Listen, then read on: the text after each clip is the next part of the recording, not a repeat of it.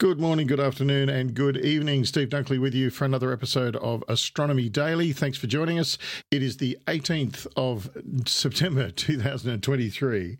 Astronomy Daily, the podcast, with your host, Steve Dunkley. That's right, and with me, as always, is Hallie, our digital reporter. How are you, Hallie? Fine and dandy, Steve. So what's in store today, Hallie? Well, there's lots of interesting stories coming through on the Astronomy Daily newsletter, so let's pick some from the files. Well, that's a great place to start. Listeners, just head over to bitesz.com, that's bitesz.com, or spacenuts.io and sign up to receive the Astronomy Daily online newsletter. It's full of the latest astronomy, space news, and space science stories from around the globe. It sure is. The variety of stories is just unfathomable. It's really covering an enormous amount of territory. Your curiosity and space science interests will be satiated every single day. It's really interesting read. So get into it, everybody. Meanwhile, Hallie, why don't you start us off with some short takes? No worries. Here we go.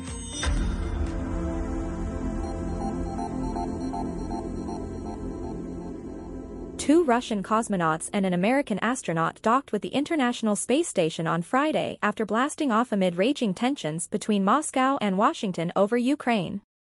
Earlier Friday, Roscosmos cosmonauts Oleg Kononenko and Nikolai Chub and NASA astronaut Laurel O'Hara lifted off from the Baikonur Cosmodrome in Kazakhstan aboard the Soyuz MS-24 spacecraft. The crew docked at the ISS 3 hours later, the Russian space agency said. At the orbiting station, the trio will join 3 Russians, 2 Americans, a Japanese astronaut and a representative of the European Space Agency. The ISS is a rare venue for cooperation between the United States and Russia, whose ties broke down after Moscow unleashed its offensive in Ukraine last year. Kononenko alluded to the tensions during a pre-flight press conference on Thursday, saying that, unlike on Earth, cosmonauts and astronauts took care of each other in space. We hear each other there, and we understand each other, and we are very sensitive to our relationships, he said. We always take care of each other. Wow, you get a sense of irony from that story, don't you? Sure do. Humans try to cooperate in space, but still there's conflict. Does anything really change, Steve? Well, Hallie, it doesn't look like it has yet. We're hopeful, though. NASA is eyeing a privately built Apollo space robot for continued investment and future space missions. NASA has teamed up with a small robotics firm in Texas to continue the space agency's decades of work developing humanoid robots. Soon, such robots may be sent to orbit, or even other planets, to help astronauts with their work. Texas-based Aptronic Incorporated has long collaborated with NASA under the Small Business Innovation Research (SBIR) contracts program to hone the capabilities of Apollo, a humanoid robot that the company is developing to handle terrestrial tasks like logistics, manufacturing, and home healthcare assistance. NASA, meanwhile, has taken a keen interest in adapting Apollo, and robots like it, to become assistants for astronauts living and working in orbit, as well as on the Moon and even Mars. They might even one day function as remote-controlled avatars on other worlds for Earth-based human operators to pilot. Aptronic has put special emphasis on the modularity of Apollo's design, specifically its adaptability for logistics tasks. Standing at 5 feet 8 inches tall and weighing 160 pounds, 73 kilograms, Aptronic says on its website that Apollo will have a runtime of about 4 hours per battery pack and a payload capacity of 55 pounds, 25 kilograms.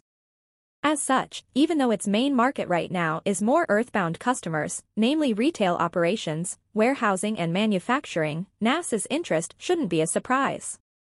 It's not hard to see how unloading a lunar lander with a robot rather than a human would be a much safer and efficient operation for any crewed landings on the Moon or Mars. And, given the unforgiving environment on both worlds, robots will almost certainly have to be an integral part of either mission if it is going to succeed long-term. Robots in the form of special-purpose landers, rovers and even an aerial drone are already operating on other worlds, but general-purpose robots are a whole other matter entirely. Such robots would be able to tackle tedious or perilous tasks on the lunar or Martian surface far more easily and safely than a human could, and in principle should be able to be reprogrammed as needed to carry out a new task whenever it was required, even those its designers hadn't conceived of when they built it. Hey, Hallie, maybe you should consider a new career as an astronaut. They can't afford me, Steve. Besides, have you seen the legs on those things? I've got standards, you know. Oh, I'm not sure fashion's high on their list of priorities, Hallie. If they want this girl, then they'll need to work on the chassis. Oh, okay. Yeah, maybe I'll have to have a word to the boffins in the basement about that. Hey. Here's one from your neck of the woods, Steve. According to a report in the Lismore City News this week, a chunk of space rock fell to Earth in spectacular fashion on Saturday night, prompting calls for videos and observations to help pinpoint its resting place. Reports from across New South Wales and Victoria spoke of a green fireball low in the sky around 6:30 p.m., and traveling slowly and brightly enough to be clearly seen by many. David Finley is a keen observer of astronomical events and administrator of the Australian Meteor Reports Facebook group. He said he was extremely confident given the various reports coming in that Saturday's meteor had survived the entry to Earth's atmosphere. The best observation we have is from Phil at Tourist Heads, who watched it go pretty much right over his head, crossing the coast between Touris and Maruya, Mr. Finley told Fairfax Media on Monday. It not only confirmed it crossed the coastline, but an important observation he made was to say he saw it change from bright green to bright orange to a dull red before disappearing.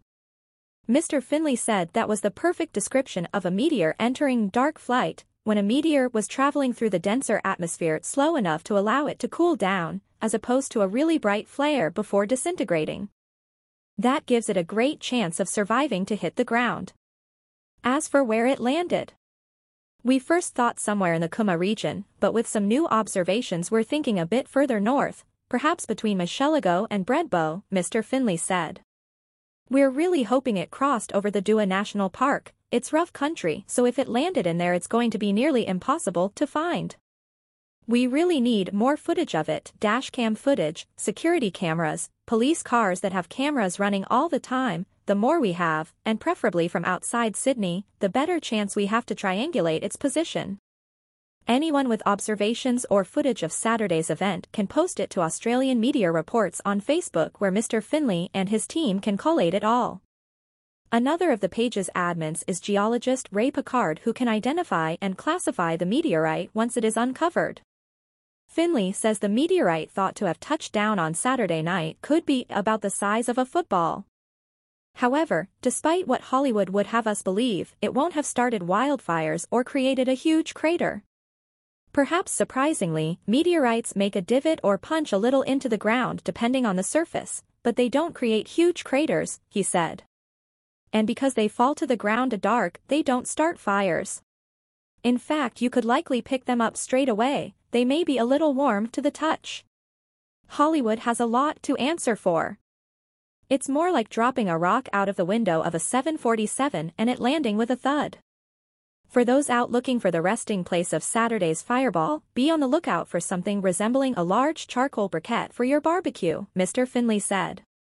Imagine that deep black from being burned. Not shiny black. It will also be rounded off like a briquette, but it will be heavy like a rock. The way it blazed and the light given off, we think it fragmented, so there may be dozens of smaller pieces. But the final larger mass could be about the size of a grapefruit or a football.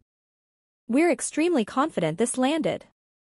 The Australian Meteor Reports group now has more than 3,500 members, with Mr. Finley first alerted to Saturday's spectacular event by a rush of people asking to join and sharing their experiences. That's a great story. I really like that part about the changing of colours as it enters the atmosphere and cools down, and you can tell if it's broken up and so on. I've never heard that description before. That's excellent observation.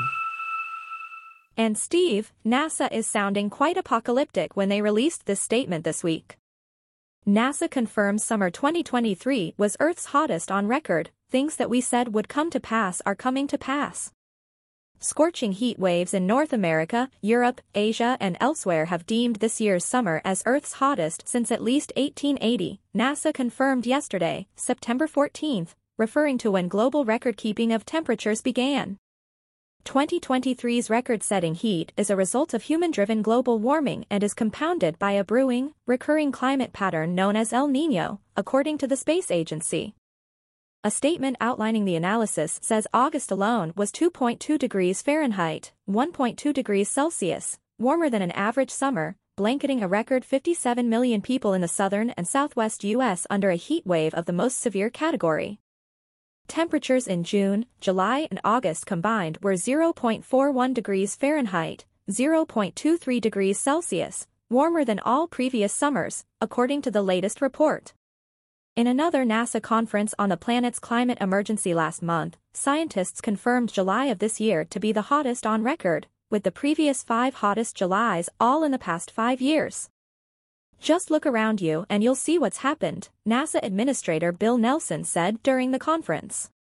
We have record flooding in Vermont. We have record heat in Phoenix and in Miami. We have major parts of the country that have been blanketed by wildfire smoke and, of course, what we are watching in real time is the disaster that has occurred in Hawaii with wildfires.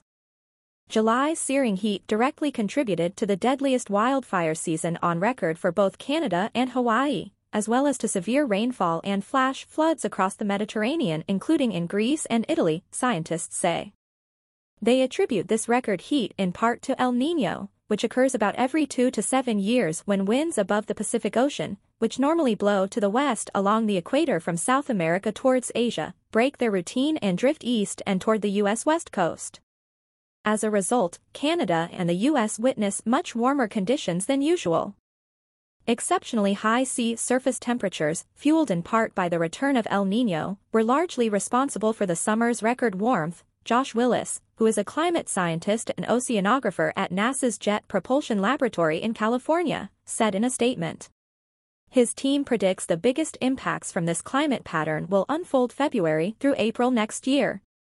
The new analysis, done by Willis and his team at the NASA Goddard Institute of Space Studies, GISS, in New York, comes just a day after a different team of scientists warned human activity has taken the world beyond a safe operating zone. 6 of the 9 so-called planetary constraints of the global environment, which assess how much humans have deviated from the pre-industrial world, have been breached, the team had found.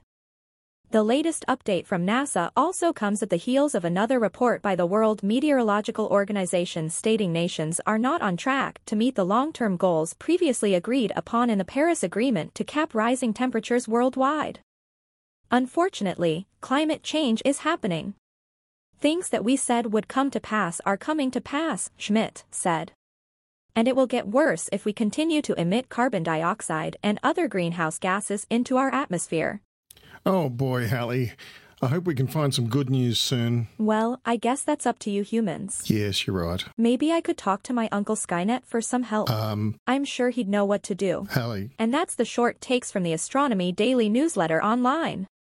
Back to you. You're listening to Astronomy Daily, the podcast with Steve Dunkley. Yeah, thanks for staying with us. Steve Dunkley here with Astronomy Daily on the 18th of the 9th, 2023. Nice to have you with us.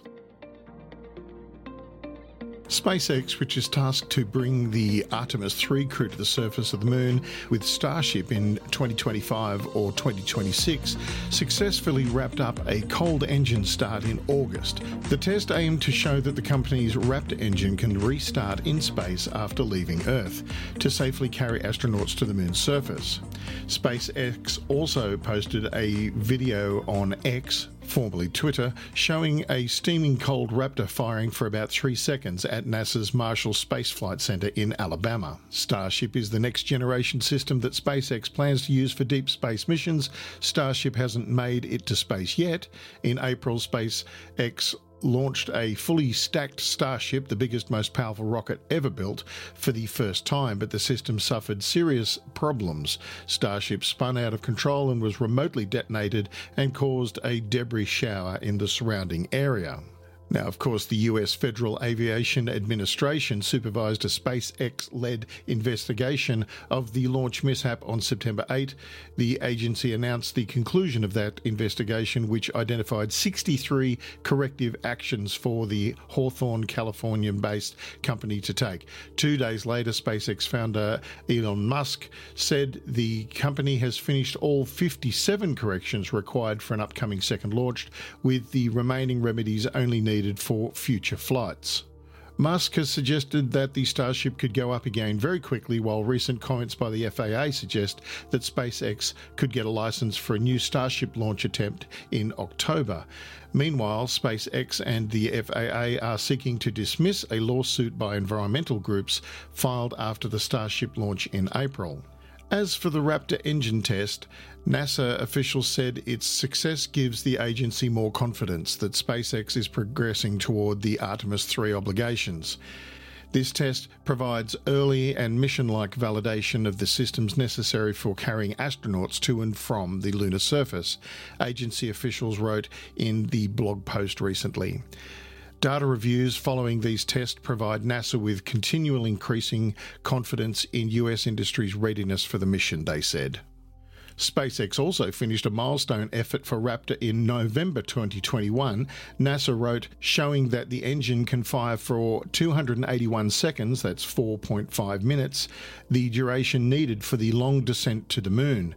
Raptor also changed its power level during the test to meet agency requirements. SpaceX released footage of that test on Thursday as well. Looking ahead, Artemis 3 will be the third mission of the NASA-led Artemis program. NASA and a set of international partners are working together on the missions under the Artemis Accords. The Accords are both a set of commitments for lunar exploration and an agreement to perform peaceful exploration norms in space with NASA. Interestingly, not all signatories have committed to work directly on Artemis.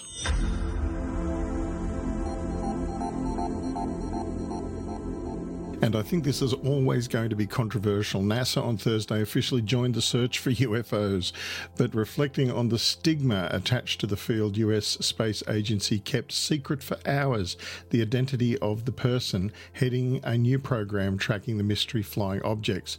The official's appointment is a result of a year-long NASA fact-finding report into what it calls unidentified anomalous phenomena, or UAP. This is a quote, "At NASA, it is our DNA to explore and to ask why things are the way they are," Agency Chief Bill Nelson said. He's been quite vocal on the subject and a little dignified, if you forgive me for saying so. An independent team of 16 researchers concluded in the report that the search for UAPs, quote, demands a rigorous evidence-based approach, and that's probably the right way to go if you're going to be scientific about it. NASA is well positioned to play a prominent role thanks to the satellite capabilities and other technical assets, but the agency stressed in its report that any findings of possible extraterrestrial origin must be the hypothesis of last resort, the answer we turn to only after ruling out all other possibilities. That's fair enough. We don't want to shift the conversation about UAP from sensationalism to science, Nelson said. Sounds a little backwards, that statement, but I know what he's trying to say. While initially withholding the program leader's name, NASA ultimately relented Thursday evening, saying in an updated press release, it had appointed Mark McInerney as the director of UAP research. In a government position since 1996, McInerney has served as NASA's liaison to the Pentagon on UAP issues. Even if NASA has long explored the heavens, hunting for the origin, identity and purpose of a growing number of unexplained objects over Earth is bringing unprecedented challenges, military and civilian pilots keep offering a multitude of reports on strange sightings, but decades of movies and science fiction books about aliens mean the topic is mostly laughed off by a public as the territory of cranks. That atmosphere explaining the unusual decision by NASA to initially withhold the lead UAP official's identity. We need to ensure that the scientific process and methods are free, said Daniel Evans, who worked on NASA's report leading to the announcement, saying some of the threats and the harassment have been beyond the pale, quite frankly, he said.